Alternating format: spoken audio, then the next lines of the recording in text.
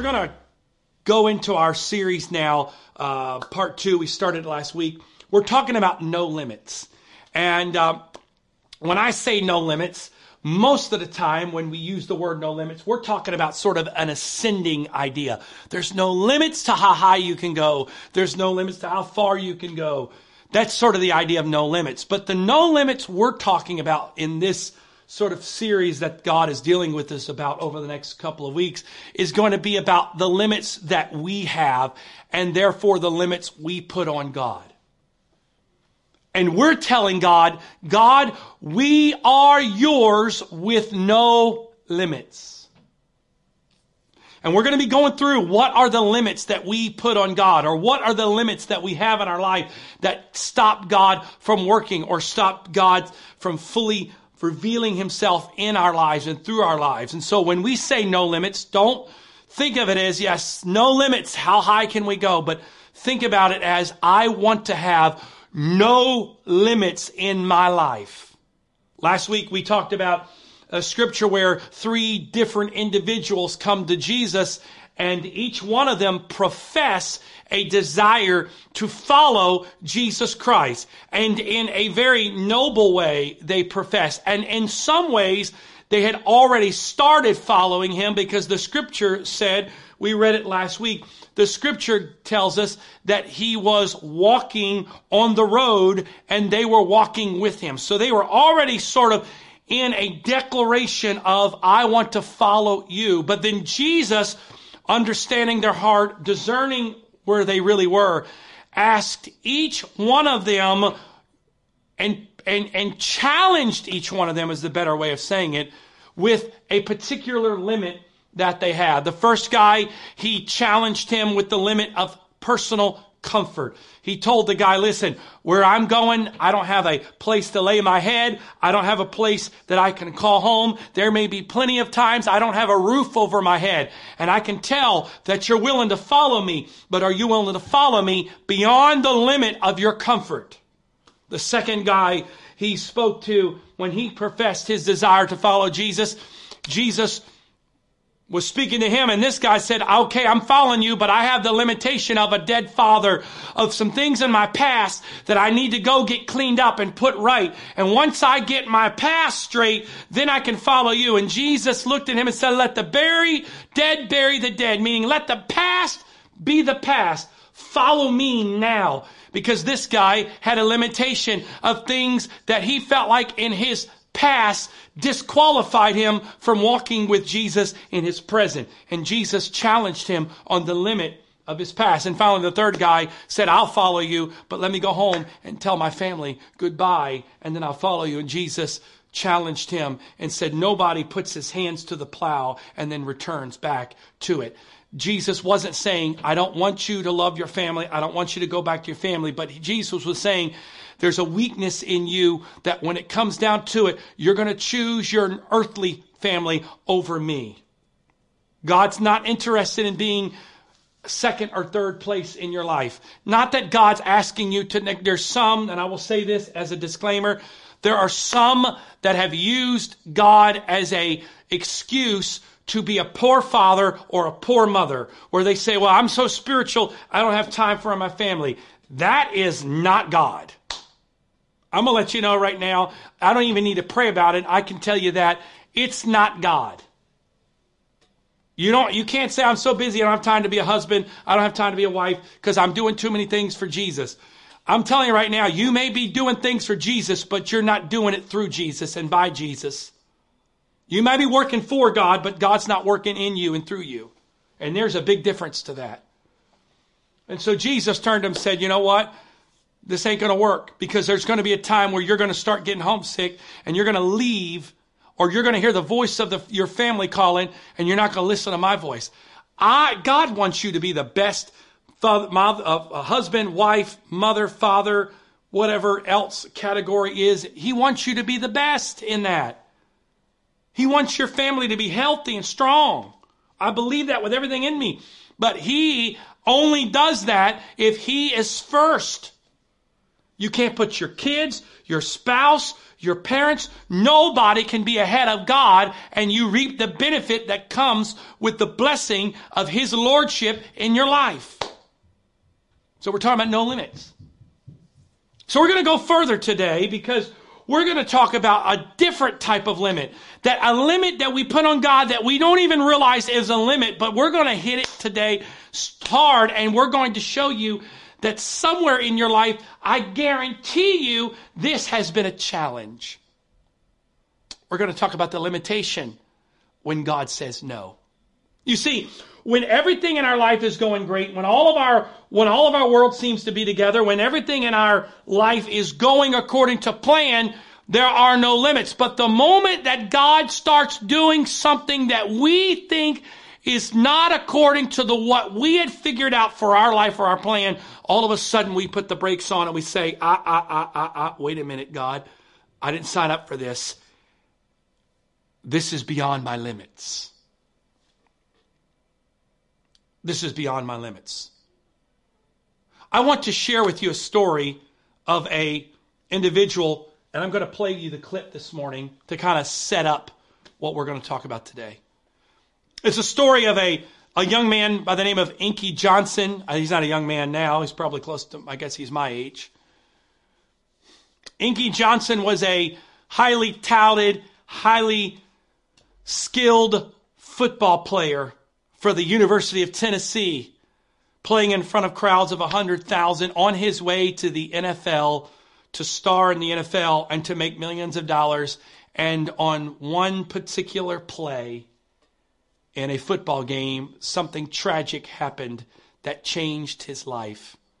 And he addresses in his story what it's like to live with no limits when God says no. And when we're done that clip, we're going to come back and we're going to talk about a particular person in the Bible where they had to be tested even in their limits. So take a moment here. We're going to share with you this clip by Inky Johnson, where we got to find out sometimes, what do we do when God says no? Take a watch. Take a look. Coming to my junior year, and I'm about to get exactly what I wanted. About to get this thing called NFL. And I'm 10 games away from this dream that I wanted my whole life, right? This thing that I've been working for my whole life. My whole life is dedicated to this one game.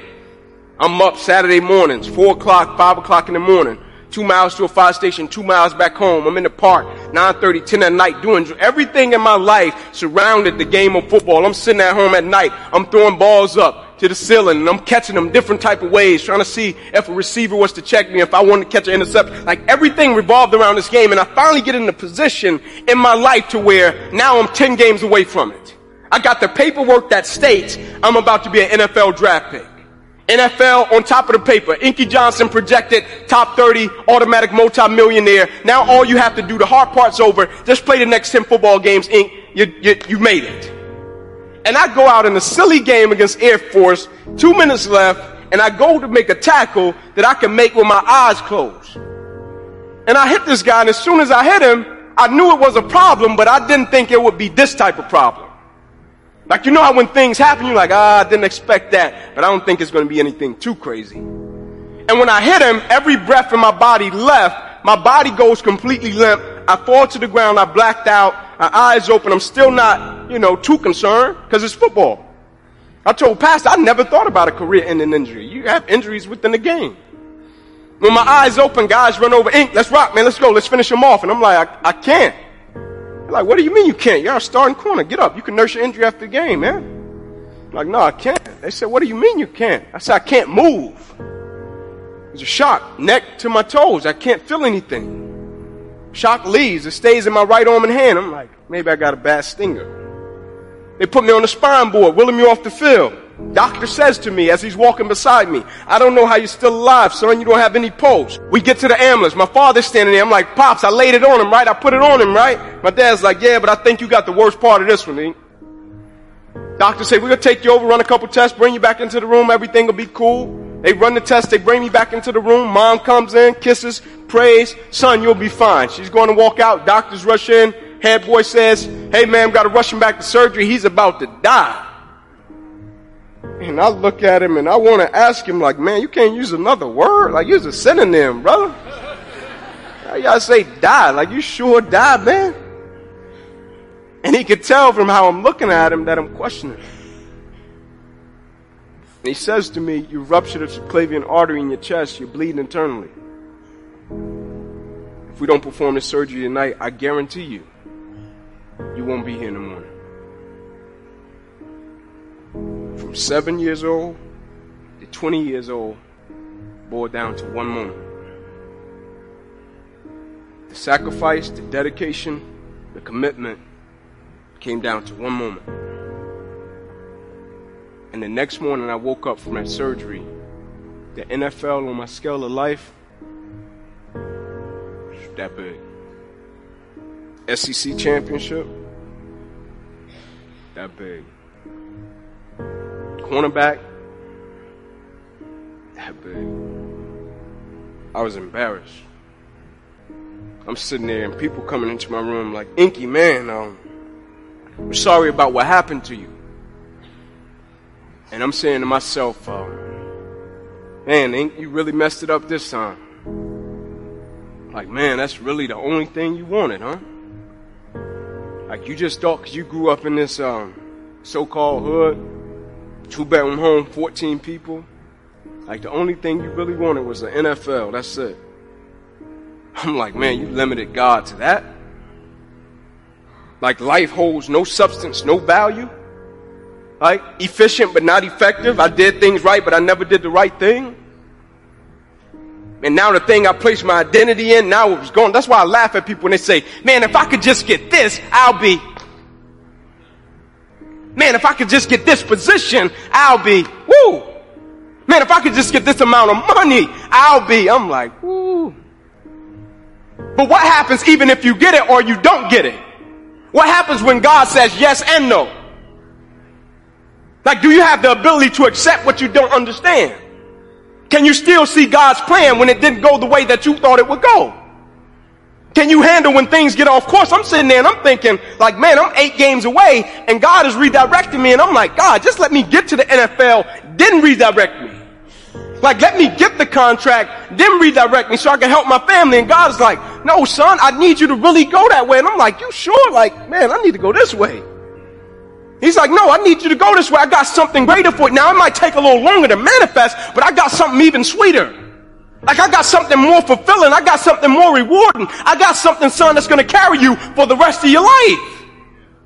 Like, it's an amazing thing. I knew this was what I was supposed to be doing when one day I'm backstage and I got the same feeling that I got when I used to be in the tunnel before I was running out of Neyland Stadium. I said, thank you, God. And so now I live my life a certain type of way according to what God has done. I live my life a certain type of way according to the power that I know the Lord possesses. I live my life a certain type. Like, when I go to the Lord in prayer, I go bold. And every time I go bold, I'm so thankful that that's not me and my Lord's first time communicating. And people have the nerve to ask me all the time, Inky, why wouldn't you change what happened to you? You got a paralyzed right arm and hand. I'm like, if you only knew and if you only saw the works that God has done in people's lives around me. What He's done in me, yeah, it's great, it's cool. But what God has done in the people's lives around me, like, you can't put a price on that. Like, at a certain point, like, what is it really about? Like, and I know the initial reaction when we go through things is to say, man, why did this have to happen to me? And it's an honest reaction. Because sometimes good people go through some crazy stuff. And some of the things we go through, I'm going to just be real, it's not a scripture for it. It's not. You can't go, hey, go to Romans 2:2. They're like, what? It's not. But this is what I've understood. In life, some people don't need you to preach a sermon, they need you to live one. And so when they see you living it, they can connect and identify with that. The only thing I ask of you, as talented, as brilliant, as powerful, as beautiful as you are, never allow life to make you forget why you started in the first place. Meaning that first time you said, man, I'm riding with Christ, let's go. That first feeling you got, like that first interaction, that first connection you got, like when you first got it. It's like when people say at the beginning, everybody is excited, everybody is on fire, but at a certain point you hit something along the journey and it's going to test that level of commitment. At a certain point, you're going to hit something, it's going to test that level of faith. And my definition of commitment was always staying true to what I said I would do long after the mood that I've set it in has left.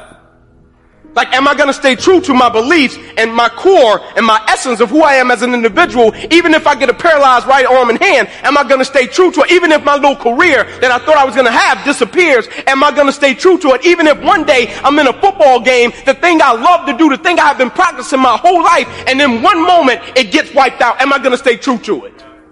Because depending upon if I'm going to stay true to it, a lot of other people's belief in their Christian journey is predicated upon that and my belief in my Christian journey. In other words, I've seen a lot of other people say, Inky, I want to give my life to Christ, not because of something that happened with me, but because of something I've seen happen to you. And so when ESPN comes to me and say, Ink, you wouldn't be in the NFL right now? I'm like, if you only knew. If you only knew my father got saved because of my injury. If you only knew. My 3 boys that went first round to the NFL, all of them got saved. If you only knew.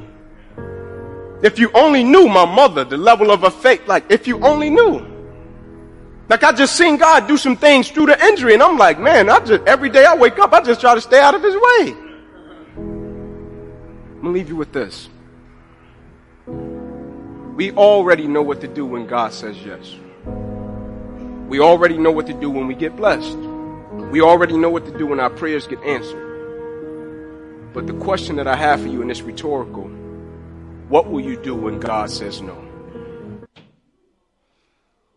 What will you do when God says no?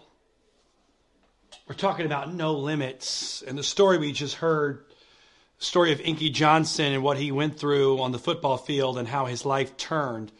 There were several things that in that story, as I watched it for the very first time, challenged me because he made the statement there, can you handle when you are faced with things that you don't understand? And he talked about sort of the typical arc that happens in our Christian journey. And it happens to all of us. If you're brand new to walking with Jesus today and you're just beginning to walk with him, whatever level that is, you'll find this to be the case. And I say this not because I'm trying to depress you. I'm saying this because I want you to recognize when it happens, and that way you understand what's happening and you can navigate it and conquer it better than a lot of us have in our own journey. And that is, we all start with an excitement. There's an excitement that happens when we come to Jesus, when we receive his Spirit in our life, when we're baptized in his name and we feel that cleansing and that washing, that brand new life that happens. There's such a freedom and a liberating power that happens. It's contagious. It's exciting, but there's going to come a point in time, and for all of us, it's varying degrees. It can't say, well, it happens at 3 months, 6 months, 9 months, a year. It can happen at any time, but you're going to hit a wall. You're going to come face to face with something, a faith challenge, as Inky Johnson called it, whether it's a faith challenge, or something in your life that's going to bring you to a point where it's going to test your limitations. And you're going to find out real quickly, are you someone that's going to tell God, I'm willing to follow you, I'm willing to go where you go with no limits? You see, the hardest thing to do sometimes, it's easy to follow God when everything is working out well and there's a clear picture in play, and there's everything seems to be according to your plan and the way you've laid it out. But we've all been there where life seemingly takes a right turn and we're faced with having to come to the acceptance. Am I willing to continue to walk with Jesus even though I don't understand what's going on? Even though I can't see the benefit of why God has allowed this to happen in my life? Is this going to become a stepping stone, or will it become a limitation? God is unlimited. We know this. We could talk about it. The scripture is filled with story after story, with truth after truth of the unlimited power, the infinite power of Jesus Christ, of God made flesh, of the Almighty, Jehovah of the old, Jesus of the new, of the I am becoming flesh. He is unlimited. He's omnipresent, omniscient. He's all of these things. He's all of these things. He's completely unlimited. But yet he has chosen to join himself with a finite and frail being such as you and I. And it's his desire so that all of his unlimited power can flow and be put into us and through us. That he has to work through our limitations, and he has to work in us to remove limitations.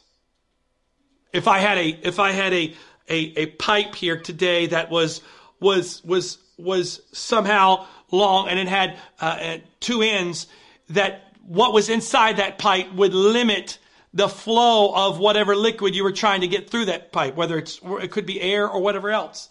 That the blockages in that pipe become a limitation. And so maybe you've never had this happen. There are times we've had to put something down the drain or hire someone to come in and snake the drain, right? Because there's something in the drain that is causing a blockage. There's a limitation in the drain. So therefore, there's water, but it can't get to the source. Or there's waste that needs to go out, but it's blocked. It's limited. And so in order to fix it, you don't start questioning the source. You look at where is the limitation. The source is not the problem today. God is everything and all things. He's everything that he said he was in this Bible and more.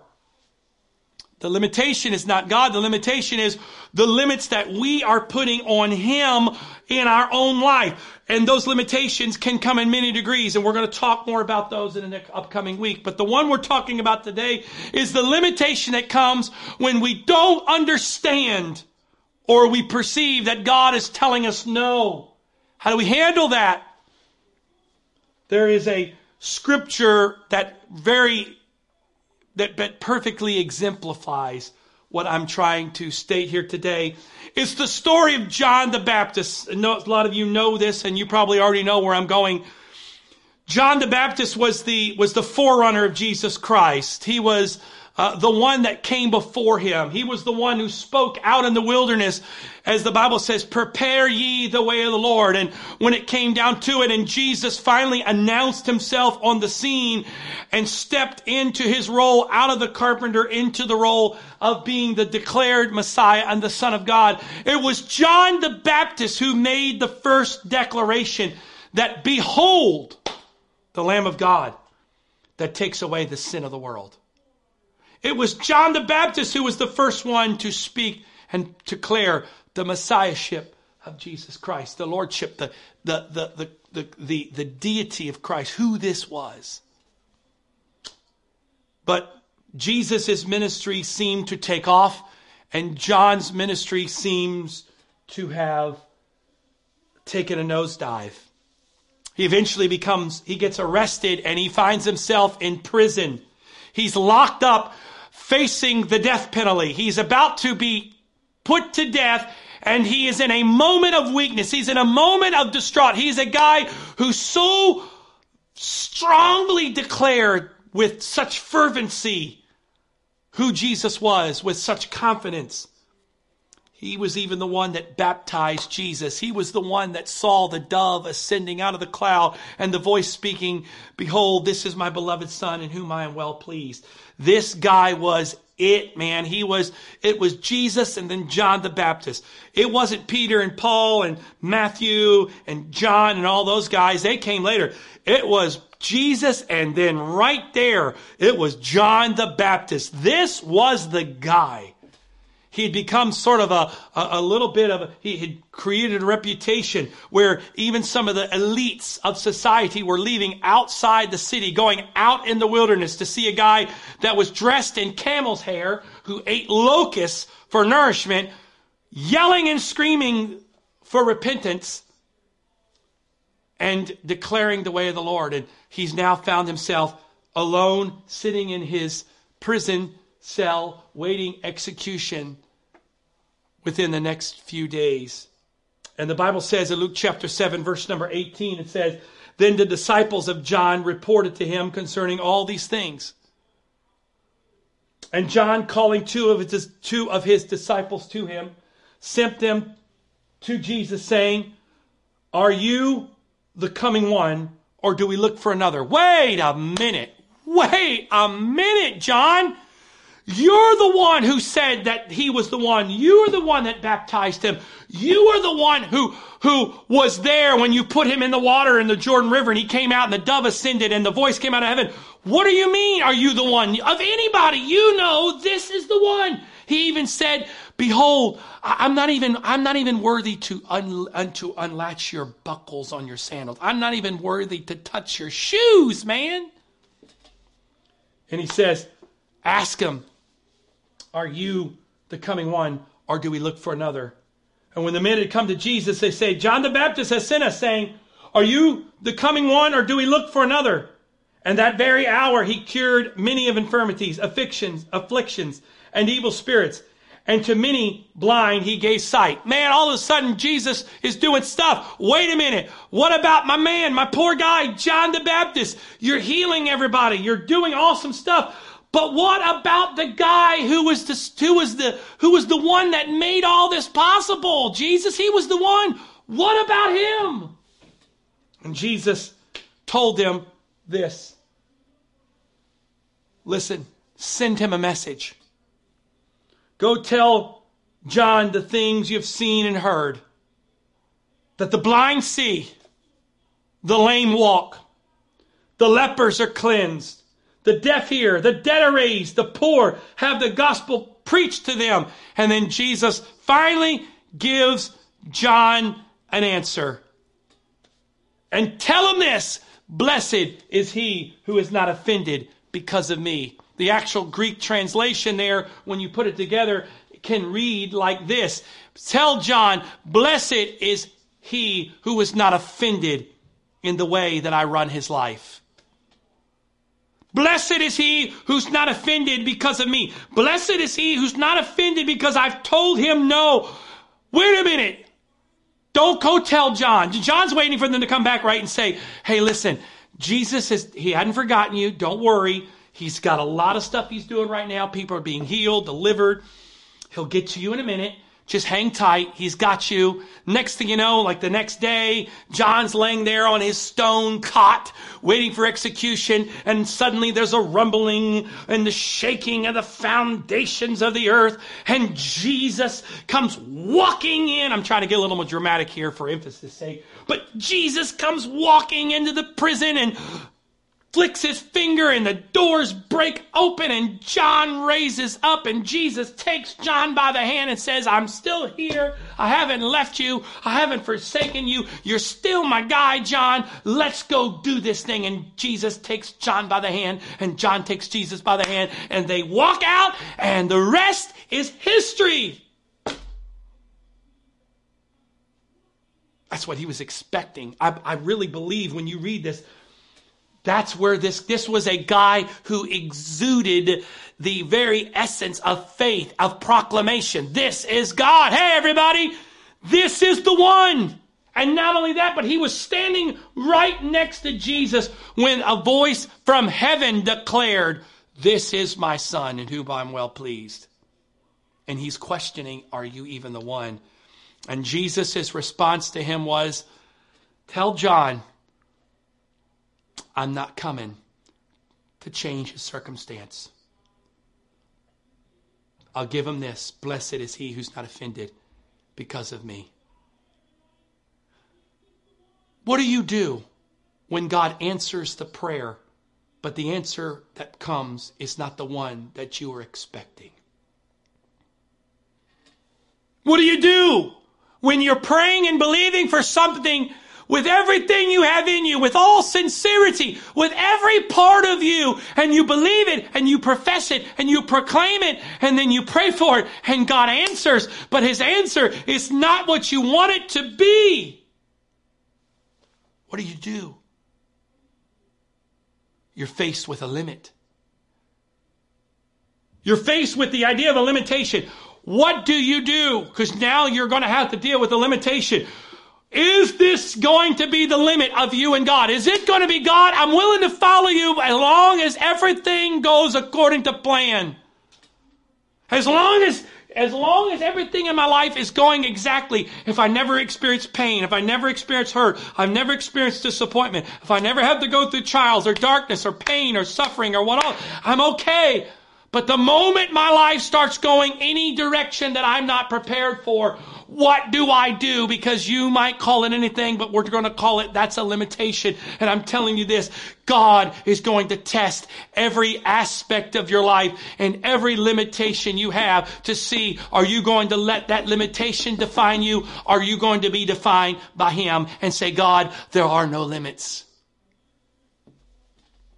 We know the story finishes that just a few hours after all this,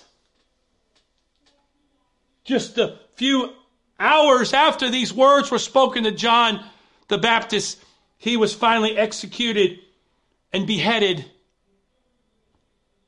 It was over with. It's done. It seems as if it was a failure, but I something about that scripture that jumps out at me a little bit. Because here's a little bit of the backstory, is that John had created this following, and notice this, who came to John? It was his disciples.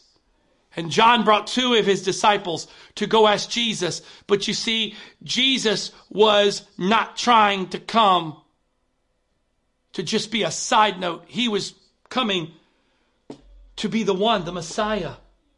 And John had to make the decision. Am I willing to decrease that he can increase? Am I willing to give up what I have done here so that he can be all that he wants, that he needs to be? I love how Inky Johnson put it.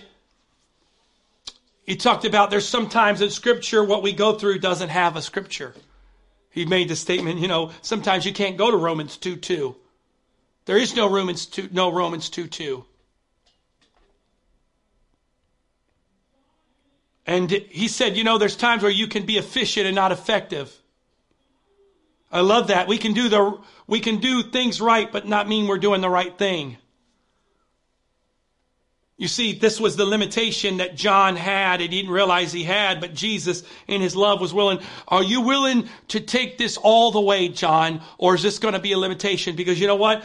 When the words of Jesus hit John's ears, being delivered that day, I believe John knew in his heart what that meant. It meant, I'm not getting out of this situation. But John's death, the blood spilled at his death, was another watering of the seed that became the fulfillment of Jesus Christ on this earth. And eventually, why you and I have Christ in us. It was through the seed and the watering of John's death.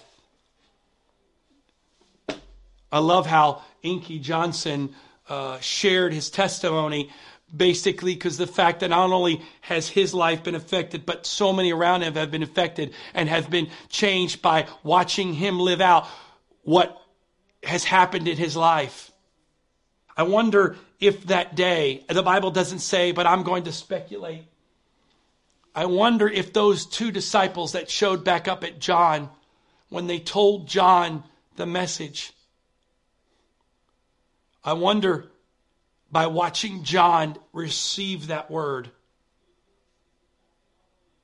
and whatever he received it in, he must have received it in a way that finished off the story. It was done. We never hear anything else from that moment. He must have realized then, okay, I believe. I don't like it, but I accept it because this is not going to limit me. I wonder, by watching John, if those, we don't know their names, we don't know what happened to them, but I wonder where those 2 disciples went to.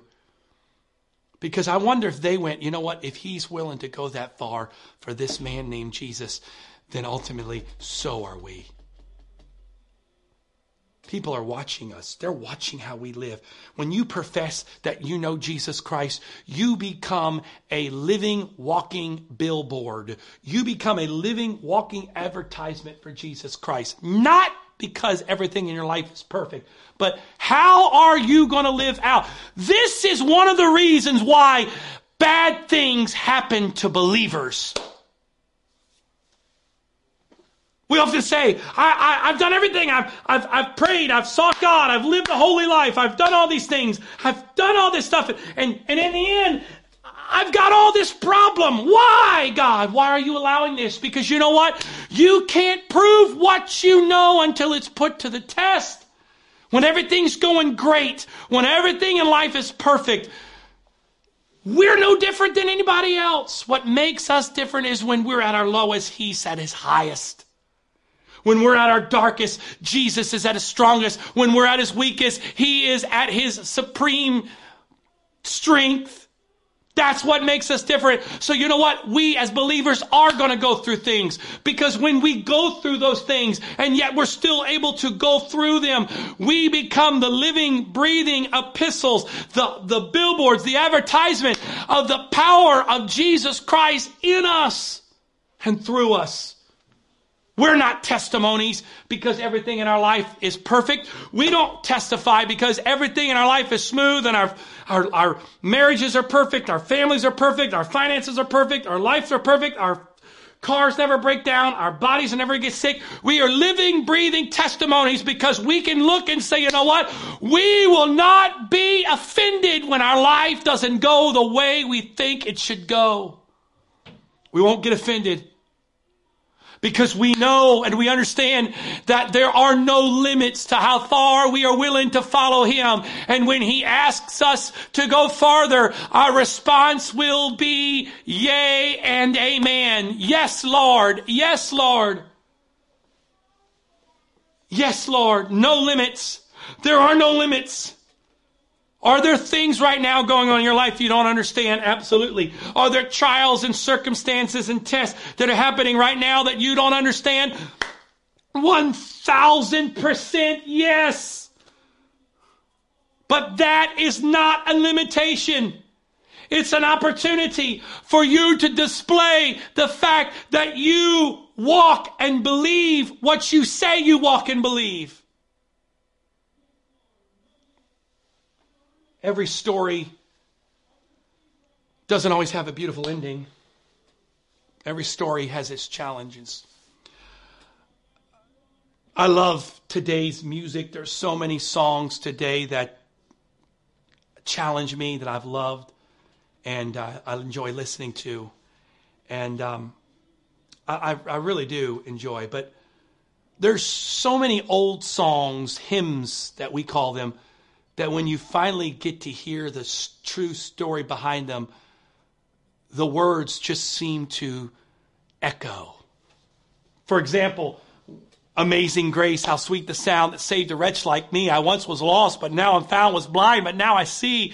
What a beautiful song, but when you realize who wrote that, what the circumstances were behind that, what that man was doing and involved in when he got the inspiration for that song, and how it changed his life. And so when he said, Amazing Grace, how sweet the sound that saved a wretch like me, he was not trying to write a Billboard top 100 chart-topping song. He was trying to share his heart and what he was dealing with.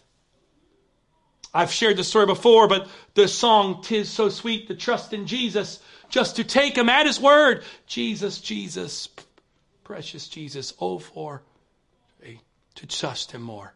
That was written by a woman who had watched her husband drown, trying to rescue another boy at the seashore. And in her distraught, trying to put this pain into thought, the words, "'Tis so sweet to trust in Jesus" came out. I want to share with you another story of one of the hymns maybe you've heard. But I want to share with you the backstory because we're talking about no limits. I want to share this story. If you take a moment, you watch this clip, I want you to hear this story.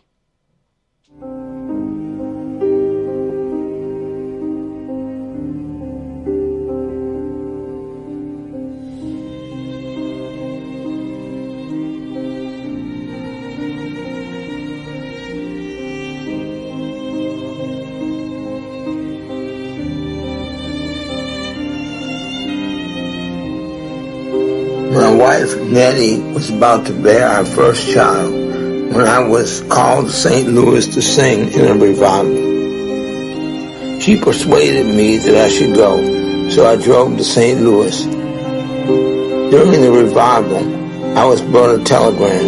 It was a message that my wife had died giving birth to our son. A friend drove me back to Chicago that night. When I arrived, I found a wonderful baby boy was seemingly fine, and yet that night he also died. I buried my wife and little son in the same casket. I became despondent and filled with grief. A few days later, I visited with my good friend. During my visit, I sat down at a piano and began to improvise. As I played, I began to say, "Precious Lord,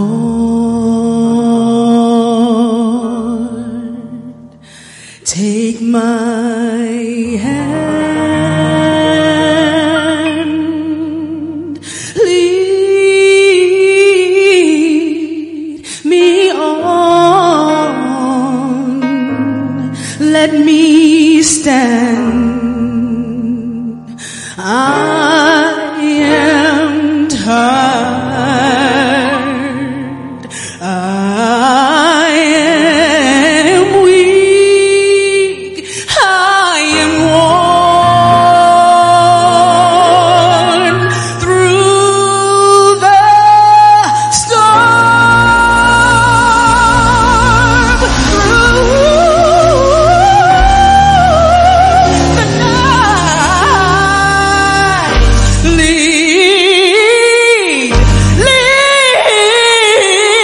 me on to the light.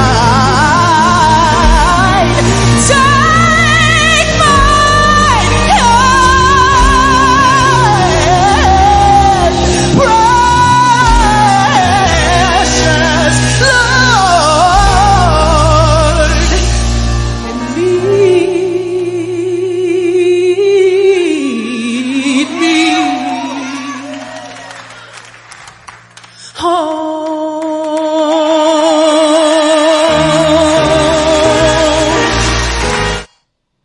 Precious Lord, take my hand. You see, when we reach our limits, it's then when we're able to reach into His unlimited. It's our limits that reach into His unlimited. And so when we reach our limit, we're offered the hand of the unlimited. We're talking about no limits. What do you do when God says no? What do you do when you're faced with things you don't understand?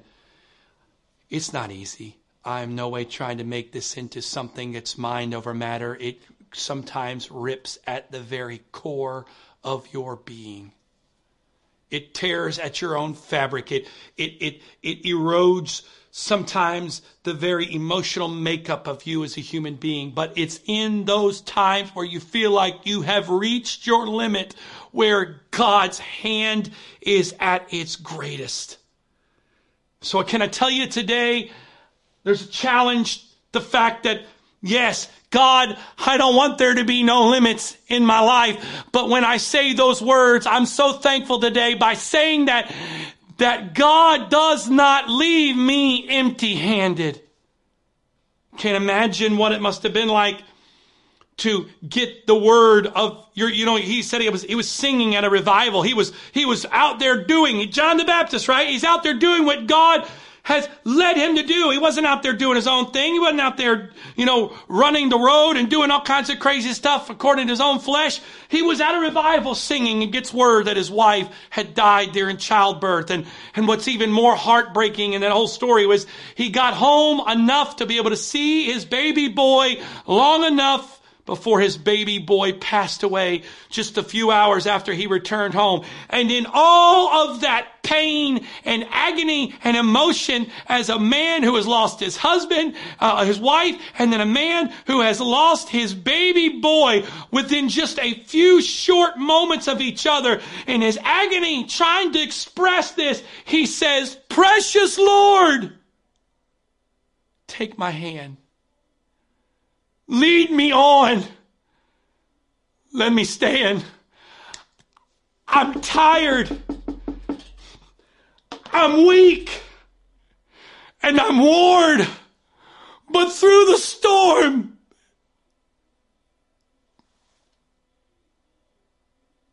through the night, lead me on to the light. Precious Lord, take my hand." Can I tell you something today, my friend? You have a heavenly Father who is offering you his hand. He's not punishing you. I don't even know how you would explain in any kind of rational understanding of why that would happen. How can you lose a wife and a son within just a matter of moments of each other? What kind of God do we have? What kind of God would do that? But in all that, the answer came to, "Precious Lord, take my hand. I'm not going to get bitter in the way you run my life. I'm not going to get bitter because my life hasn't turned out exactly the way it's supposed to have gone, where I thought it should be. And when given the choice to get bitter or to get better, I choose to take a hold of your hand. I'm tired. I'm weak. I'm worn. I don't know if I can make it another day, God, but I know that there are no limits to how far I'm willing to go with you. But I can't do it on my own, so I pray today, God, take my hand. Take it. This is our prayer today, Jesus. Those that are watching today, God, that they don't understand why life is going the way it is, why things have turned out the way it is, why it seems like life has taken a turn and they can't get a hold on it. And God, they're being pressed on every side, and now they're faced with the limitations of, do we get offended? Do we get bitter? Or do we get better?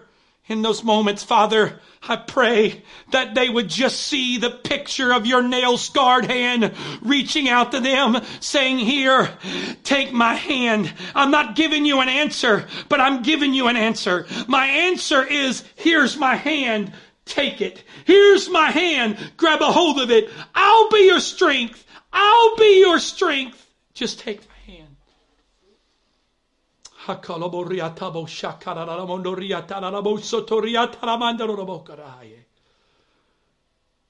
God, you know and see every single thing happening right now in every heart and every life. And God, you're the author and the finisher of our faith. But our faith is in you. Our faith is not in our circumstance. Our faith is not in our intellectual ability to figure out our problems, but our faith is in you.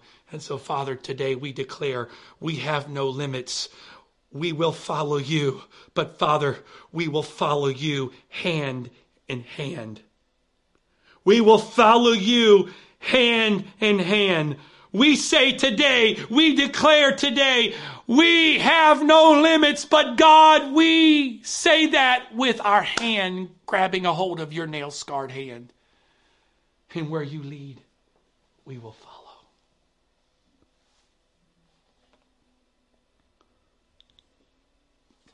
No limits. No limits. You may not understand it. You may question it. Things may be going completely wrong in your life. But the question comes down to, would you tell God today, God, I'll follow you as far as you want to go with no limits. And when you tell God you have no limits, you are then able to tap into his unlimited supply of peace, of grace, of love, of joy, of righteousness.